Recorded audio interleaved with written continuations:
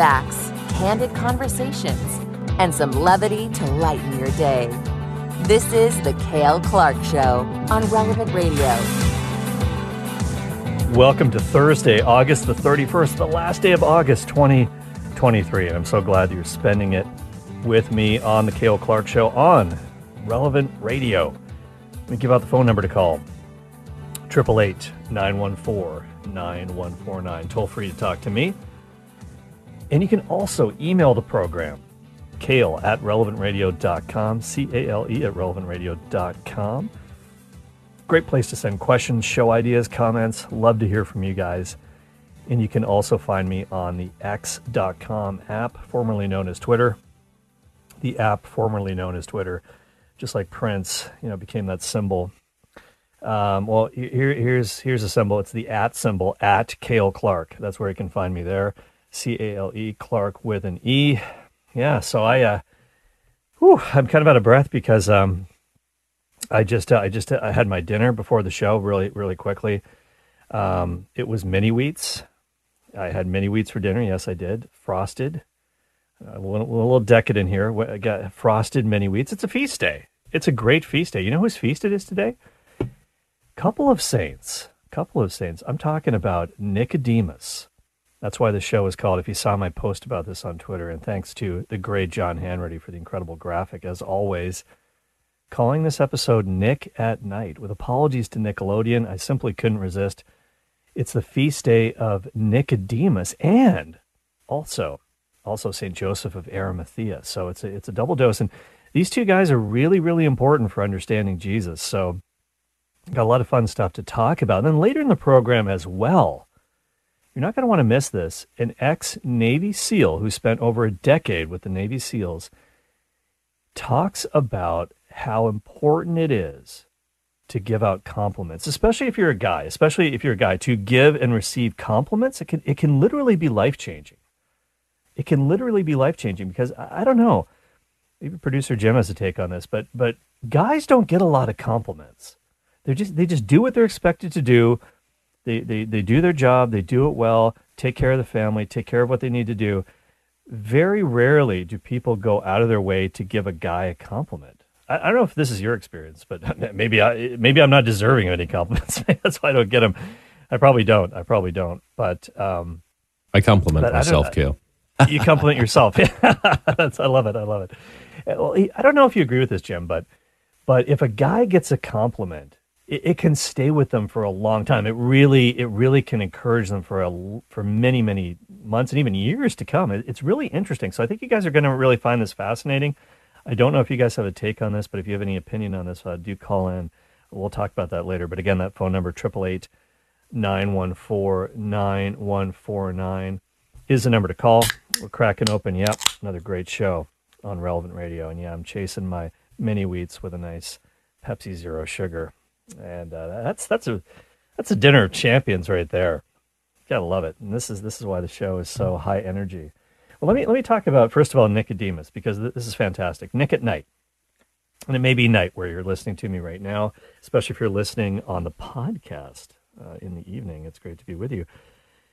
But Nicodemus very famously visited Jesus by night. And you can read about this in John chapter 3. It says, "Now there was a man of the Pharisees named Nicodemus, a ruler of the Jews. This man came to Jesus by night and said to him, 'Rabbi, we know that you are a teacher come from God.'" Talking about giving compliments, he's laying it on pretty thick here. Listen to this. "Rabbi, we know that you're a teacher come from God, for no one can do these signs that you do unless God is with him." And Jesus just he doesn't even pay any attention. It's like, yeah, whatever. Here's the point. Jesus answers him, "Truly, truly, I say to you, unless one is born anew." And this is the translation I'm reading from here. It's the Revised Standard Version, Second Catholic Edition, RSV 2 CE. But it might say in your English Bible, born again or born from above, and there's a reason for that. Jesus answered him, "Truly, truly, I say to you, unless one is born anew, he cannot see the kingdom of God." So Jesus gets right to the point. Forget about the nice things you're saying about me. Here's what you need to know. Nicodemus says to him, "How can a man be born when he is old? Can he enter a second time into his mother's womb and be born?"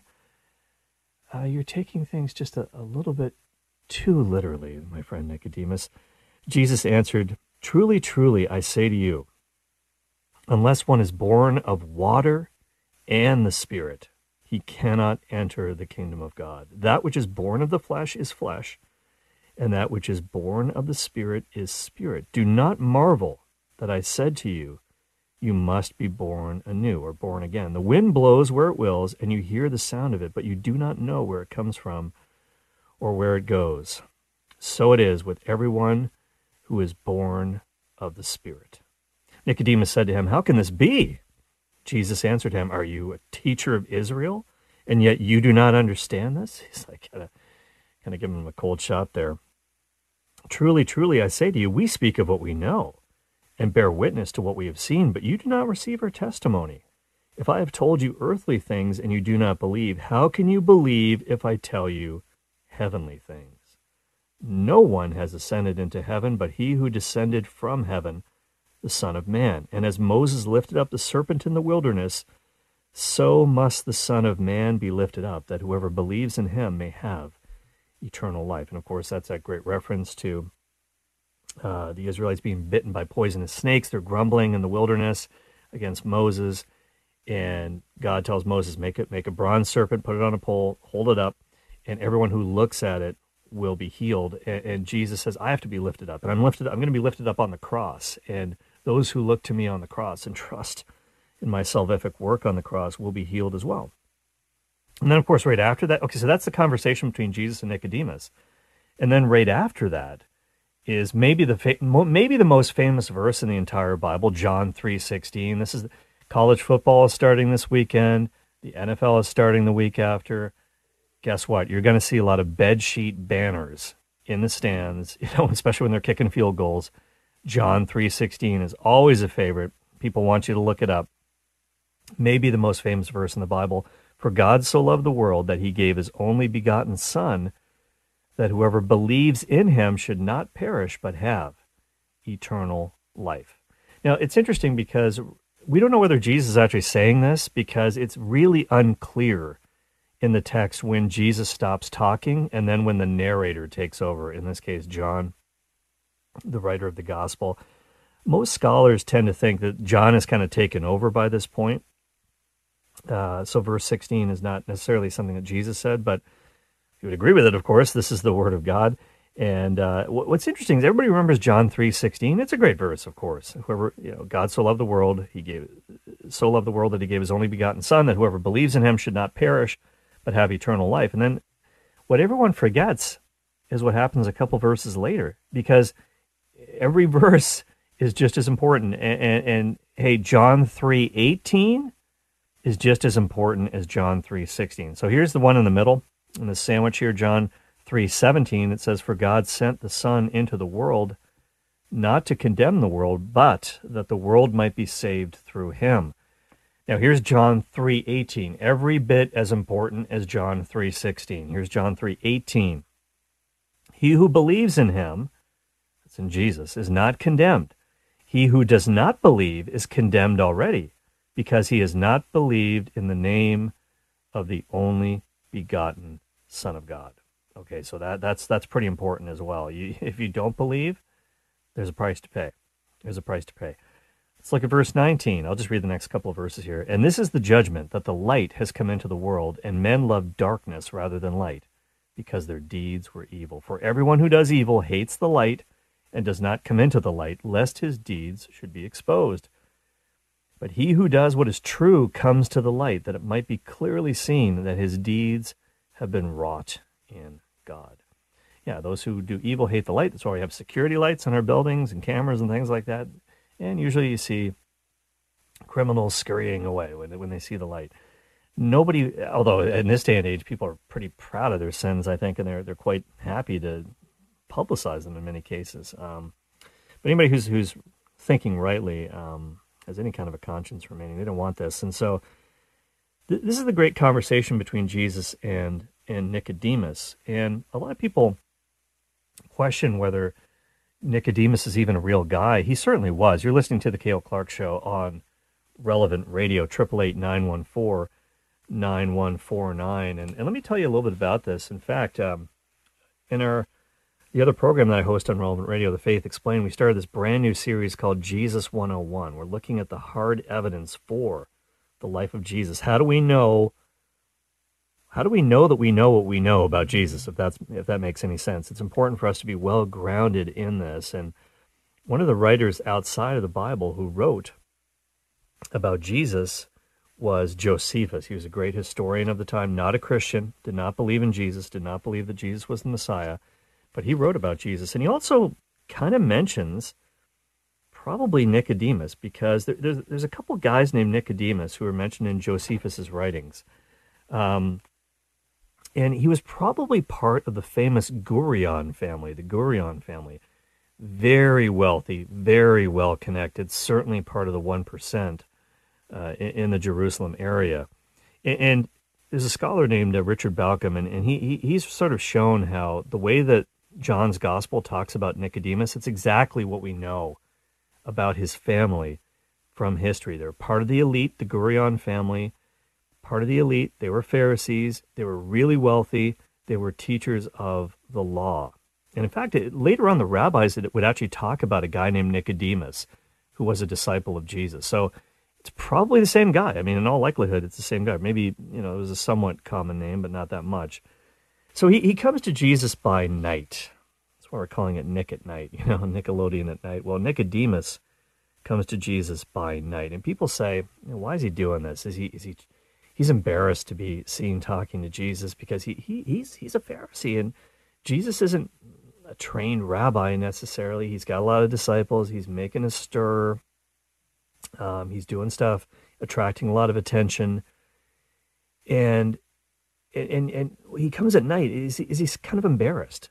Maybe not. Because this is actually the time of day when a lot of rabbis would study the Bible, would study the Torah, the books of Moses. They would do it in the evening, at nighttime. So maybe he just wants to have a Bible study with Jesus. He just wants to, hey, I want to see what Rabbi Jesus has to say about some of my questions. I really want to find out more about this guy.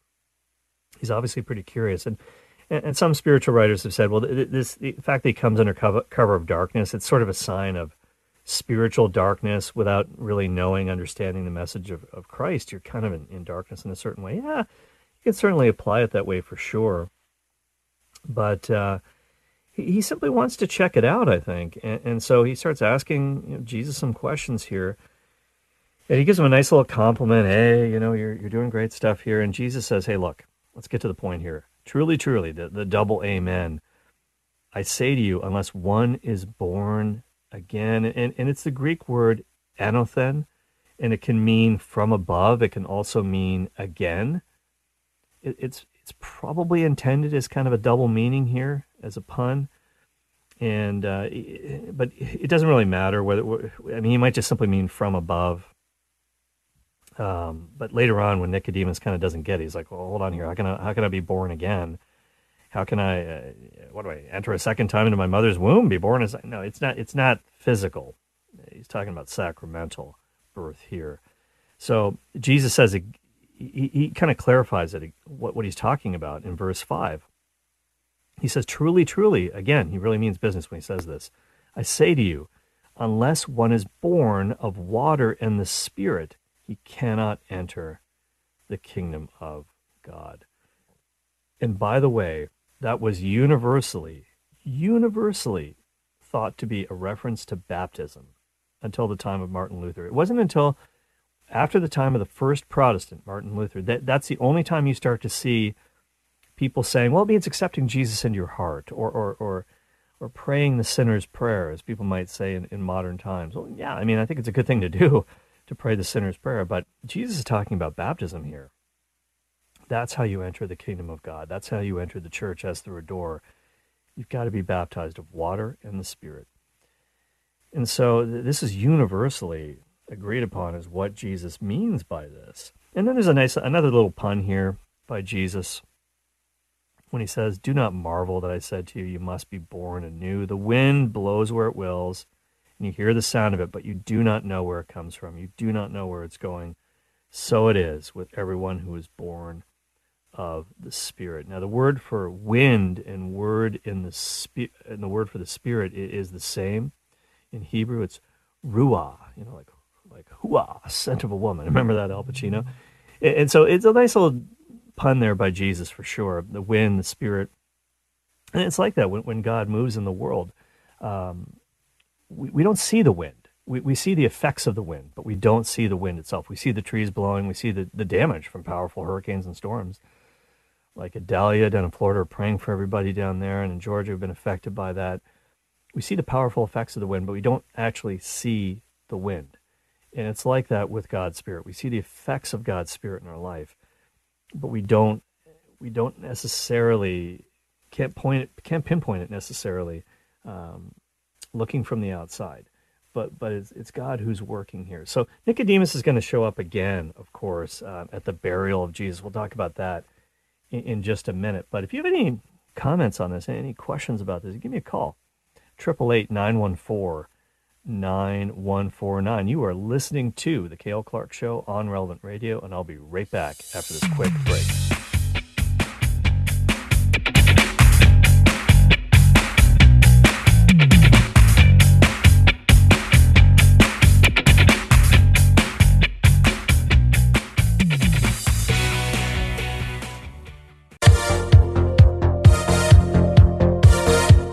This is The Cale Clark Show, giving you the confidence you need to bring the faith into everyday life.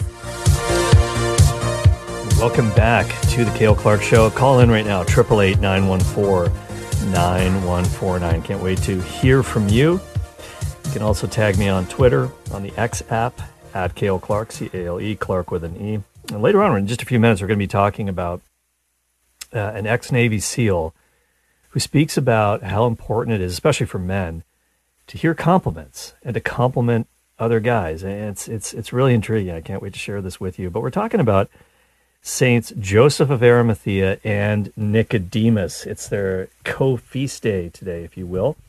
And August 31st, it is for them. And we talked about Nicodemus, Nick at Nite, coming to see Jesus and really getting an interesting take, way more than he expected from our Lord. Imagine that.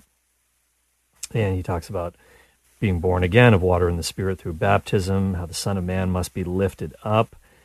Whether or not Jesus actually said John 3:16 or not, or whether John said it, it's an interesting question. But what about Joseph of Arimathea? Now, he is so important for our purposes, apologetically speaking, defending the faith, explaining the faith.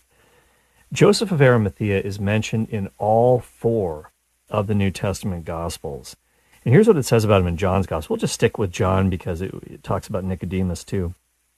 This is in John chapter 19, verse 38 and following. After this, Joseph of Arimathea, who was a disciple of Jesus, but secretly, for fear of the Jews, asked Pilate that he might take away. And by the way, whenever it says that in John's Gospel, there's talk of the Jews. What that really means is the Jewish religious authorities, okay? Obviously, Joseph is Jewish as well. So is Nicodemus. So is Jesus. So are all the apostles. Okay, so it's not an anti-Semitic statement by John. John is Jewish as well. After this, Joseph of Arimathea was a disciple of Jesus, but secretly asked Pilate for the body. And Pilate actually gave it to him, which is incredible when you think about it. So he came and took away his body. Nicodemus also, who had at first come to him by night, came bringing a mixture of myrrh and aloes, about 100 pounds weight. They took the body of Jesus and bound it in linen cloths with the spices, as is the burial custom of the Jews. Now, in the place where he was crucified, there was a garden, and in the garden a new tomb where no one had ever been laid. So because of the Jewish day of preparation, as the tomb was close at hand, they laid Jesus there. So this is really important. So by the way, this is a lot of myrrh and aloes. This is a pretty big deal, and we can't discount how brave, how bold, how brassy it was of Joseph of Arimathea to go to Pilate and ask for the body.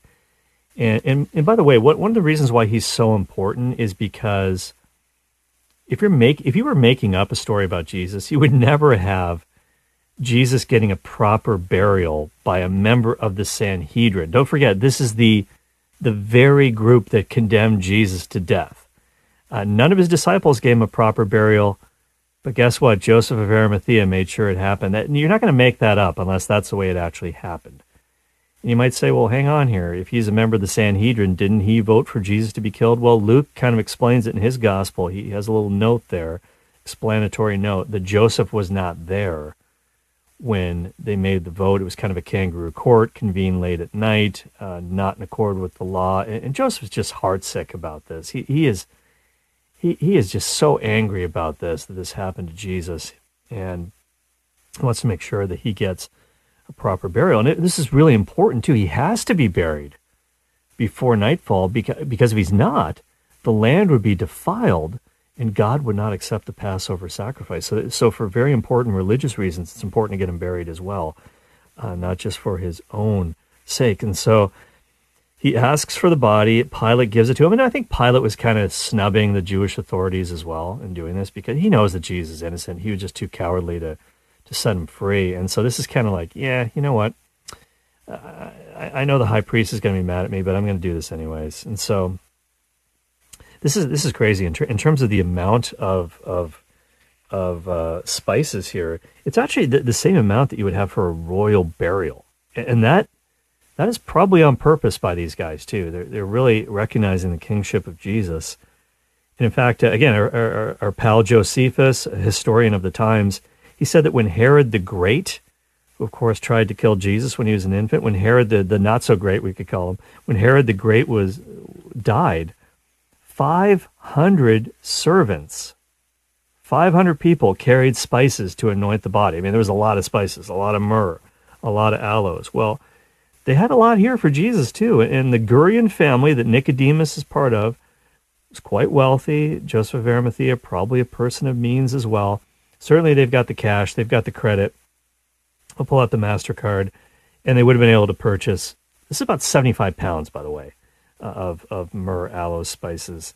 And this is it's also interesting to think about, as one scholar says, they probably don't quite have the right faith in Jesus yet. How do we know that? Well, they're probably not convinced he's going to rise again. Otherwise, they wouldn't be, burying him, lock it down so tightly with the spices, the cloths, and everything. They're not expecting him to rise again at this point. But it's important to know that, here's another thing about Joseph of Arimathea, why he's so crucial for our purposes, is because because it was his tomb. Nobody had ever been laid in this tomb before. It belonged to Joseph's family. Many people would be buried in the same tomb, by the way. I'll explain that in a second. But the fact that it was his tomb means that the location of Jesus' tomb was known to everybody. One of the ways that some anti-Christians want to explain away Easter, explain away the resurrection, is that they say, well, the disciples went to the wrong tomb. The women went to the wrong tomb on Easter Sunday morning. That's ridiculous. First of all, people saw where he was buried. They knew where it was. Jesus was very important to them. I don't think they would forget it. You know where the tombs of your loved ones and relatives are, and you're not going to get that wrong. The same is true when it comes to our Lord. But even if they didn't, let's say, for argument's sake, where's the tomb? We kind of forgot, man. We were so upset. We didn't really realize where it was. Well, it's Joseph's tomb. Oh, yeah, it's over there. Everybody, he's a known guy.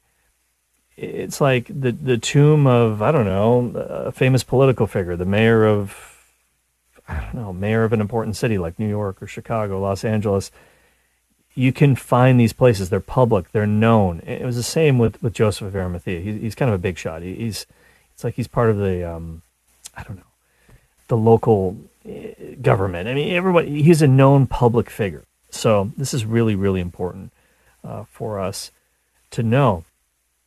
And speaking of this as well, I've talked about him a lot, a famous ex-Catholic priest named John Dominic Crossan, biblical scholar, very well known, and he has always said that Jesus never got a proper burial. He wasn't resurrected. He wasn't even properly buried. John Dominic Crossan says that Jesus' body was unceremoniously thrown in a shallow grave, covered over maybe with a little bit of lime, a little bit of dirt, and then it was eaten by wild dogs. So there was no burial, much less a resurrection. Well, why does he say that? Well, it is true that the Romans would sometimes do stuff like that. There is evidence in history that they would not sometimes have people buried properly.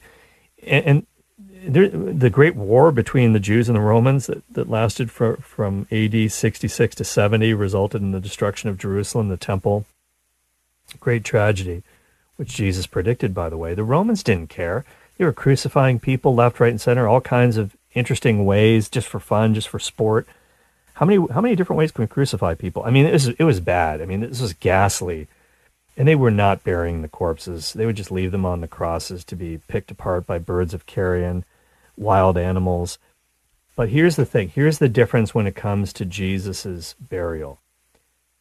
All of this happened, the passion, the death, the crucifixion of Jesus, that happened during peacetime. There was no insurrection happening. At this point, in fact, the high priest was in cahoots with Pilate. They were buddies. They would go to the pub at the end of the night together and, play darts or whatever, shuffleboard. There was peace between the Jews and the Romans. And when there was peace, they were more than happy to allow the Jews to execute their religious sensibilities, to do their feast days how they wanted. Plus, Pilate had already been in some trouble with his bosses in Rome for insurrections, letting things get out of hand. He put down a couple of incidents with a rather heavy hand. Jesus talked about that in the Gospel of Luke. Hey, what about those people? Pilate mixed their blood with their sacrifices. That was a bad scene. A lot of people were killed, and Pilate got in trouble for this. And so he was kind of on his last. He was on his last legs here.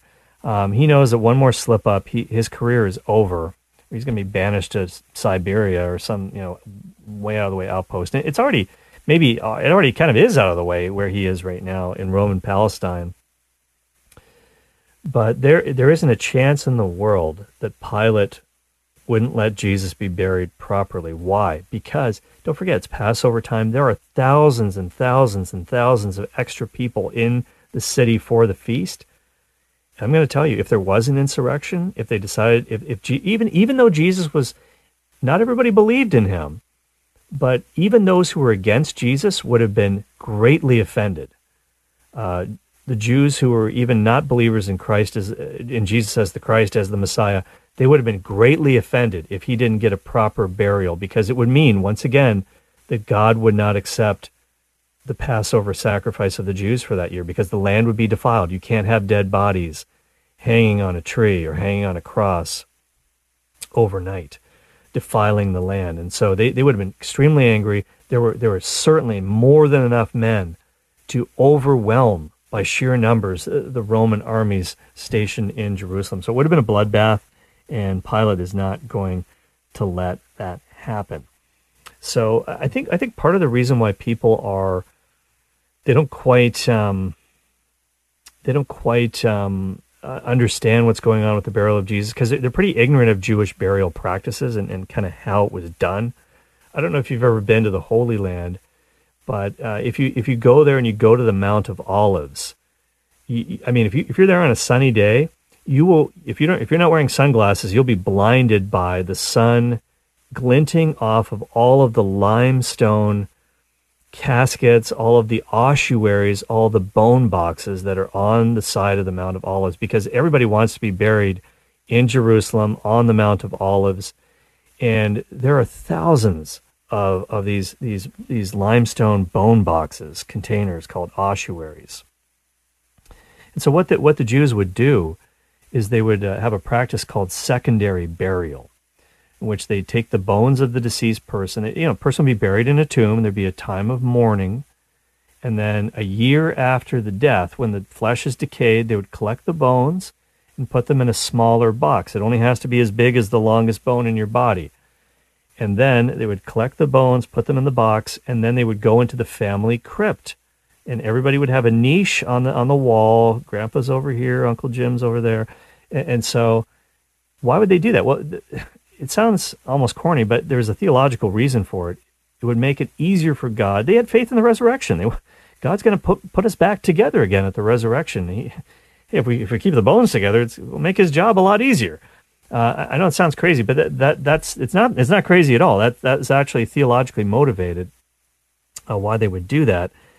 And so this is what you might recall a scene in the gospel where this guy doesn't want to follow Jesus, or he's like, can we wait on this? Can I take a rain check on this? He says, first let me go bury my father. And Jesus is like, you got to follow me. Let the dead bury their own dead. And everyone thinks he's being so cruel. This guy's dad is sick. He's going to die. Can't he say goodbye to his father before he follows Jesus? But his father's already dead. In all likelihood, he's coming up on the 1-year anniversary of his father's death, so they got to go back in the tomb. They've got to collect the bones for secondary burial in the ossuary, in the bone box. And so he's already dead. I mean, so Jesus is saying that's not the most important thing right now. If you were still sick, I'm sure Jesus would have said, by all means. But he said, right now you got to follow me, because the message of the kingdom of God, it can't wait. It can't wait. And so I think a lot of people don't know too much about this, and so it's easy for them to believe crazy theorems that are put out there, wacko theories that get out there around Easter time, that Jesus was never buried, all that sort of stuff. He most certainly was buried. That is definitely the case. You're listening to the Cale Clark Show on Relevant Radio, 888-914-9149. Let's go to Patrick in North Hollywood, California. Hi, Patrick.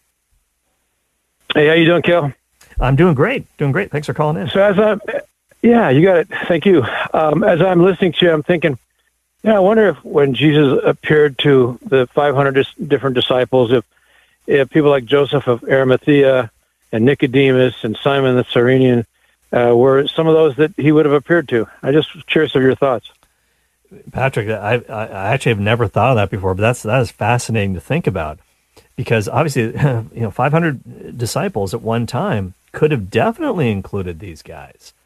Why not? I mean, it's an interesting theory. I wonder if anybody in church history has ever suggested that, but that is absolutely fascinating. And in fact, I had a question about that, which I believe I answered today on the Faith Explained about the 500. Was that fake news from the first century? Were there really 500 people who saw the risen Jesus at once? And I argue yes. That's absolutely historical. And so if you missed today's episode of The Faith Explained, you can check the podcast on the Relevant Radio app, relevantradio.com. That's a great point. I think we can, in our prayer, maybe imagine that to be the case for sure, and that they were there. And I think, again, these two are really good examples of standing up for Jesus when it's not popular. We have to do that a lot in our culture today, standing up for the truths of the Catholic Church when they're not popular, when they're not accepted. It can be very difficult. It can be difficult in the workplace. You're worried about human respect. What are they going to think of me? What will they say? There might even be some serious consequences for your professional life if your Catholicism is known. Again, it's not like you're wearing a pectoral cross to the office and, planting cubicle. That would be a little bit unnatural, I would say, but we have to emulate their courage in taking a stand for our Lord and being there for Him when He needs it. And when does He need it? All the time. All the time. He needs witnesses. And Jesus says, hey, if you're not going to witness to me before people, if you're not going to confess me before others, I'm not going to confess you. I'm going to deny you before my Father in heaven. Whoa. We got to do it. I mean, and Christ will give us the strength to do it. It's the Cale Clark Show on Relevant Radio. We got to take a quick break right now, but we will be right back. Lots of fun stuff to come. Believe me, you're not going to want to miss what's on the other side of the break. 888-914-9149. Faith, facts, and fun. It's the Cale Clark Show on Relevant Radio. Have a question? Give Cale a call at 888-914-9149. Hey, welcome back to the program. Yep, that's right. 888-914-9149 is the number to call. You can send your question, comment to me on the X app as well, at Cale Clark, C-A-L-E, Clark with an E. And it was on the X app today. I actually saw a really interesting post by this guy named Dave. And his account is called Dave, Aspiring Peasant. Dave, Aspiring Peasant. His handle is at Aspiring Peasant. And he was on SEAL Team 2. He was a Navy SEAL officer, and special operator. He was on SEAL Team 2, spent over 10 years in special ops. And one of the things that he said, he had this Twitter thread, and I never heard of this guy before, but it popped up on my feed somehow, and it was really interesting.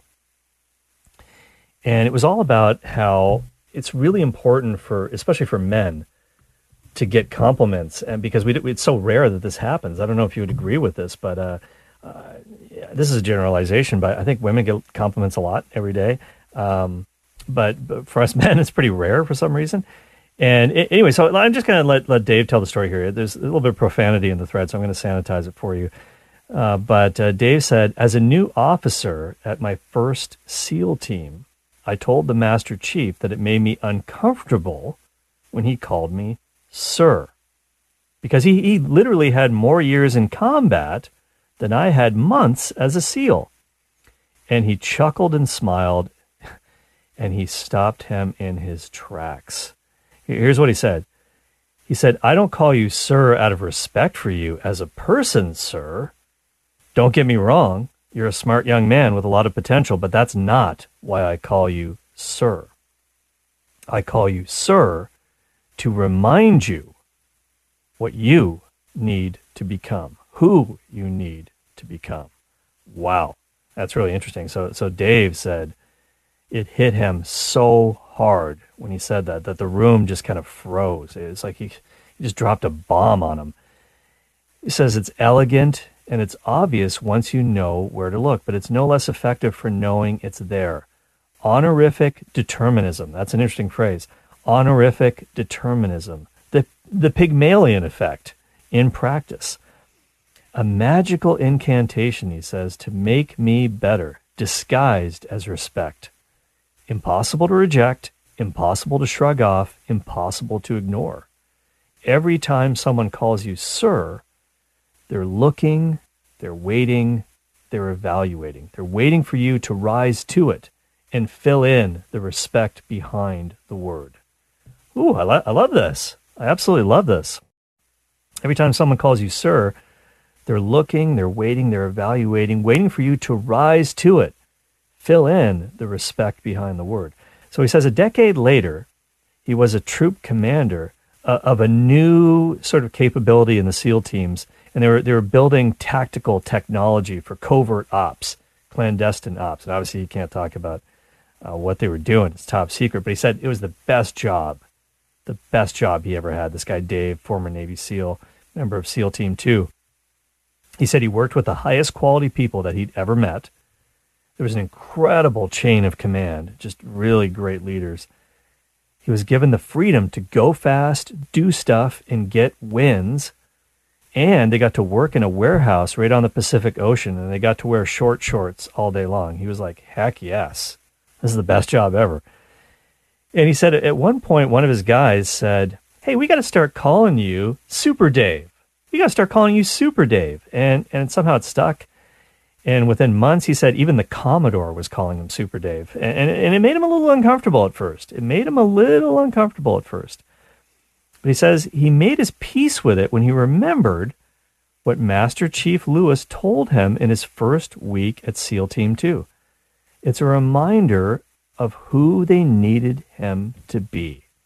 He had to be Super Dave, and he had to earn it every single day alongside his trident. Okay, they had their famous trident, of course, and you've probably seen movies where, like, if a SEAL guy dies, they pound their tridents into the coffin of their fallen comrade.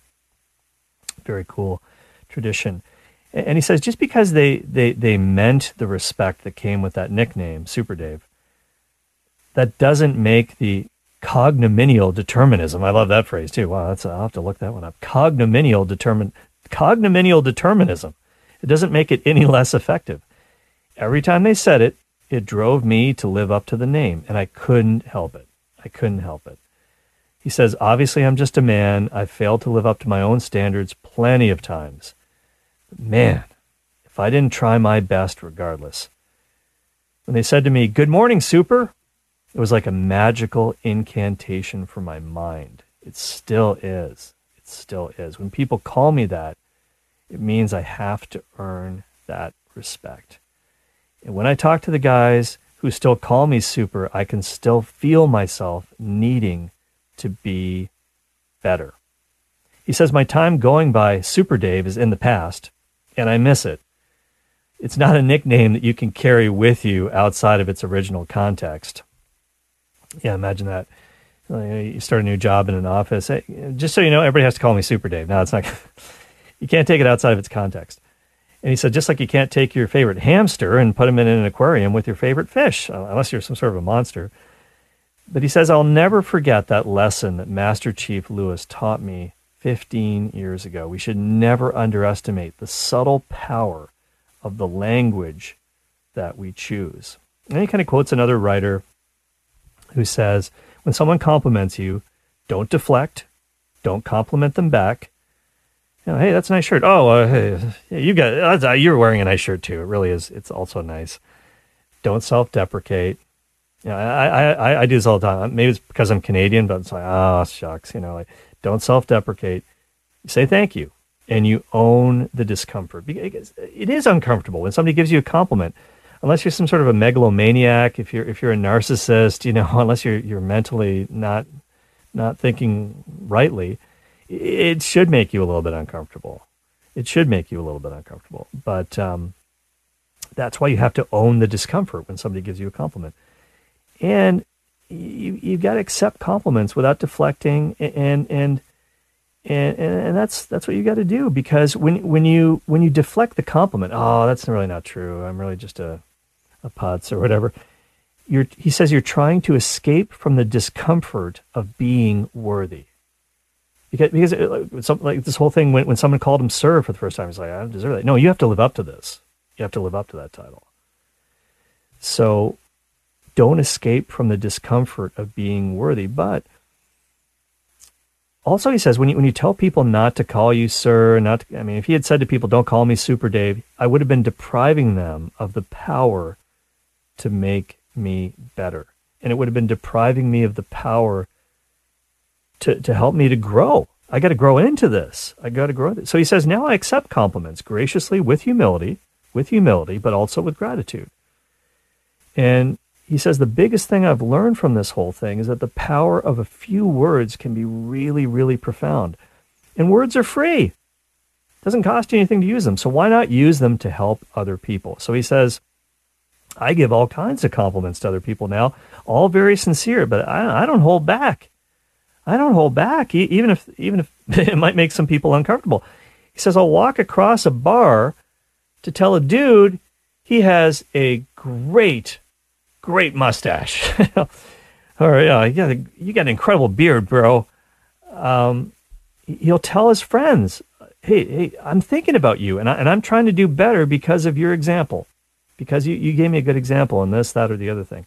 He'll pull coworkers aside and tell them when something that they did impresses him. And he said, best of all, I'll stop my kids. I'll stop them for a second, and I'll acknowledge when they do something kind, or when they've done something thoughtful, when they've been clever, or really anything I appreciate about them in the moment. And my life has only gotten better for this. And he says he's read this line from a poem, and he can't remember what poem it was. Maybe you guys might remember. 888-914-9149. A line that went something like this: if you love someone and you don't tell them, you're stealing from them. Oh, that's thought-provoking, isn't it? If you love someone and you don't tell them, you're stealing from them. So he says, hey, these words of ours, they can really be magic. They can really be incredible. And I think that's really true. Now here's a note from a listener along these lines, this idea of compliments, especially as men. Mark Twain used to say that he could go a whole month on one word of encouragement. Because I think for guys, like we just don't get compliments like, hey, you're doing a great job, or you're a great husband, you're a great father, you're a great friend, and I really appreciate you because of whatever. So a listener named Bonnie, who's in Illinois, maybe a little shy to come on air, but she wanted you guys to hear this, that she buried her husband a year ago. I'm so sorry to hear that, Bonnie. May he rest in peace. And she says that she found, just going through his belongings and everything, found a note that she had written to him 15 years ago. It was 15 years old. It was a note where she complimented him that he had saved. And the note said, I'm so glad I married you, and that you're a good man. And they were married for 40 years at that point. I'm sorry, I'm getting kind of choked up at this. That's what it's all about. It's so real. I'm so glad I married you. You're not some other bloke. You're a good man. And man, that is incredibly powerful. That's incredibly powerful. And need more of this, please. You're listening to the Cale Clark Show on Relevant Radio. Wow. Let's go to the phones right now. Let's go to Martha in Stockton, California on line 1. Hi, Martha. Hi, how are you? I'm doing well. Doing well, thank you. What's your question? Yeah, well, I have a question about back in the days before the science revolution or during the science revolution, what happened to why they kind of don't agree with some scientists discovering the church and the scientists, like Galileo Galilei. Okay. Well, Martha, thanks for the question. With respect to the Galileo incident, the guy who really, I think, does an incredible job with that is my friend Christopher Check. Speaking of people who served America, he was a former U.S. Marine, great guy, Chris Check, and he's the president of Catholic Answers. If you go on YouTube, he's done a ton of presentations on the Galileo affair, and he's kind of the guy who I point people to on that. I'm no expert on that, but he does a great job. So check that out, Christopher Check on Galileo. You can Google that as well. But in term, the church does not have any problem with science, and this is one of the great misconceptions of our age, that the church is anti-science. I think we have to fight against this with every fiber of our being. Theology will answer the question why. Why are we here? Why did God? What is the purpose and meaning of human life? Why did God make us? But science answers the question of how things work in God's universe. And so there is no conflict properly understood between science and faith. And the truth of the matter is, most of the craters on the moon are named after Catholic priests. So many of them were Jesuit scientists who kind of found them, and they were named after them. The Big Bang Theory, not the sitcom, but the actual theory about cosmology, was created by Father George Lemaitre, a Catholic priest. He came up with the Big Bang Theory of how the universe came to be. And so science, again, just tells us how things work in God's world. There's no conflict between science and faith. Science is all about the why. Theology is about the why. Science is about the how. So hopefully that makes sense. Let's go to Christine in Chicago. Hi, Christine. Christine? Hi, Cale. I'm calling in about a comment about taking compliments. Sure. Normally, when people give me a compliment about my musical talent, I tell them thank you, but I have to share that thank you with God, because He gave me the talent to do what I can do with the music. Amen. So Amen to that, Christine. I take the compliment, but I take it as a sharing with God for it. Oh, absolutely. That's a great point. Credit where credit is due. All of our gifts, all of our talents, everything we have is on loan from Almighty God. And so absolutely, that is a great thing to do. And if someone gives you a compliment, and you can just say, praise God, thanks for that. And it's important to, it kind of keeps us rightly thinking as well. Sometimes we can get really, really too high or in the peaks of life and too low in the valleys. And to keep an even keel. John Wooden, the famous Wizard of Westwood, the coach of the UCLA Bruins, used to remind his players about that all the time. Humility, that all of our gifts are on loan. And it's, it's important for us to know that. Absolutely. Well, just a couple of quick announcements here.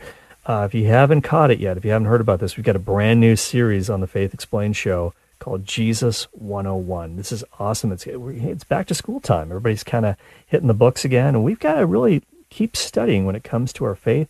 We make it easy for you. There are no tests. There are no exams, but you can check out the talks on the Relevant Radio app and relevantradio.com. We just started this week, so on the long weekend, if you want to binge listen the first few episodes, if you miss them, it's a perfect time to do it. It's a perfect time to share it with a friend. And we really need you to help people find out about the shows. The number one way that people find out about the Cale Clark Show or the Faith Explained or any of our other fine programs on this network is by people telling their friends about it, sharing the stream. It's a great way to share every show on the Relevant Radio app. It's easy, it just takes a tap to do it. And we really appreciate you doing that so much so that we can continue to reach the world for Jesus Christ through the media. That's our mission. Stay tuned to Relevant Radio. Tim Ree's coming up, as well as Father Rocky and the Family Rosary across America. Jim Shaper produced. Patrick Aylock took your phone calls. Take it away, Michaela. Thank you for listening to my daddy.